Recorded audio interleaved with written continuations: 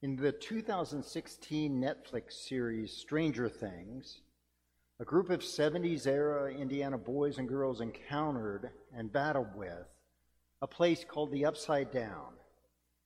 This was a world on the flip side of theirs where everything seemed upended. The characters moved through it as if underwater and were haunted by an unseen but deeply disturbing force, a force that threatened theirs and presumably all of humanity's very existence.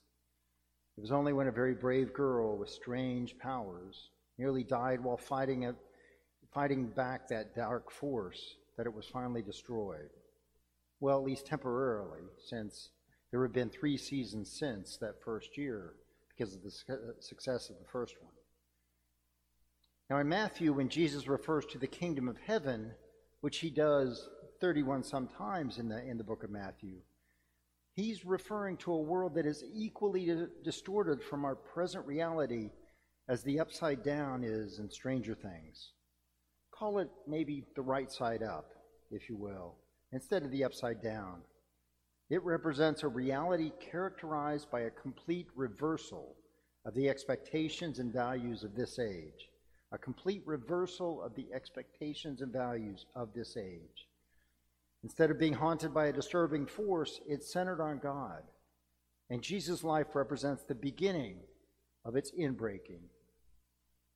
The parable of the laborers in the field, which we just heard, is one of the best examples of this kind of right-side-up reality that Jesus is talking about. It was equally confusing and a source of consternation to the listeners in the early first century as it is to our late capitalism years today. It begins simply enough. The landowner goes out at sunup and contracts with some laborers for their services, and they agree on the usual daily wage. It was probably a denarius, and they head out to start working. Nothing strange there.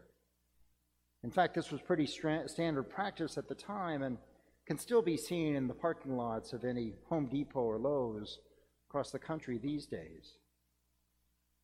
But then it gets strange. The landowner goes out at 9 a.m. and at noon and 3 p.m. and even 5 p.m. and hires more laborers. I mean, this last group works all of an hour in the field. You can imagine them barely breaking a sweat.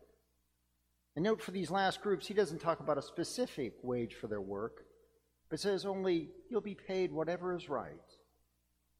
Now, as with all parables, Jesus' mention of whatever is right should be a clue that we're about to have our expectations upended. And he delivers, beginning with the last group, the 5 p.m.ers, if you will. He calls them up and gives them the usual daily wage. And this doesn't create a problem until he gets to the first group. You see, those who worked in the heat and sun all day, and he gives them the same usual daily wage, the very amount they agreed upon at the start of the day. Now I ask you, is that fair? Is that fair?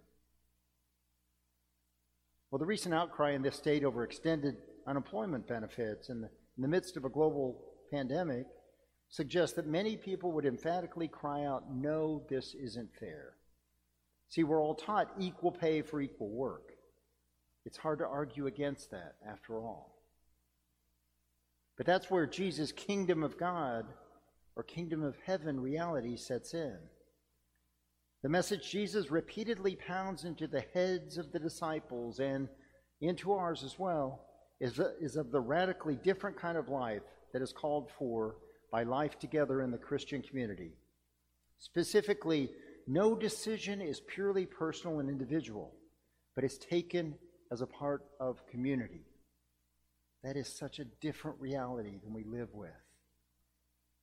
In the kingdom of God reality, the prize is not more pay for more work, but grace for all. And if we think we earn grace by getting into the proverbial fields early and staying longer, then that's not really grace.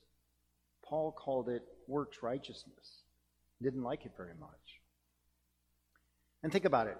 Isn't it better that everyone gets to participate in this grace? That they don't have to earn it equally? I think it makes the prospect of life beyond the pearly gates much more interesting and exciting. Heaven will be filled with the equivalent of the 5 p.m.ers, those late to work. The alternative would be that only the most solemn or most devout or most puritanical get in, and quite frankly, that sounds kind of boring.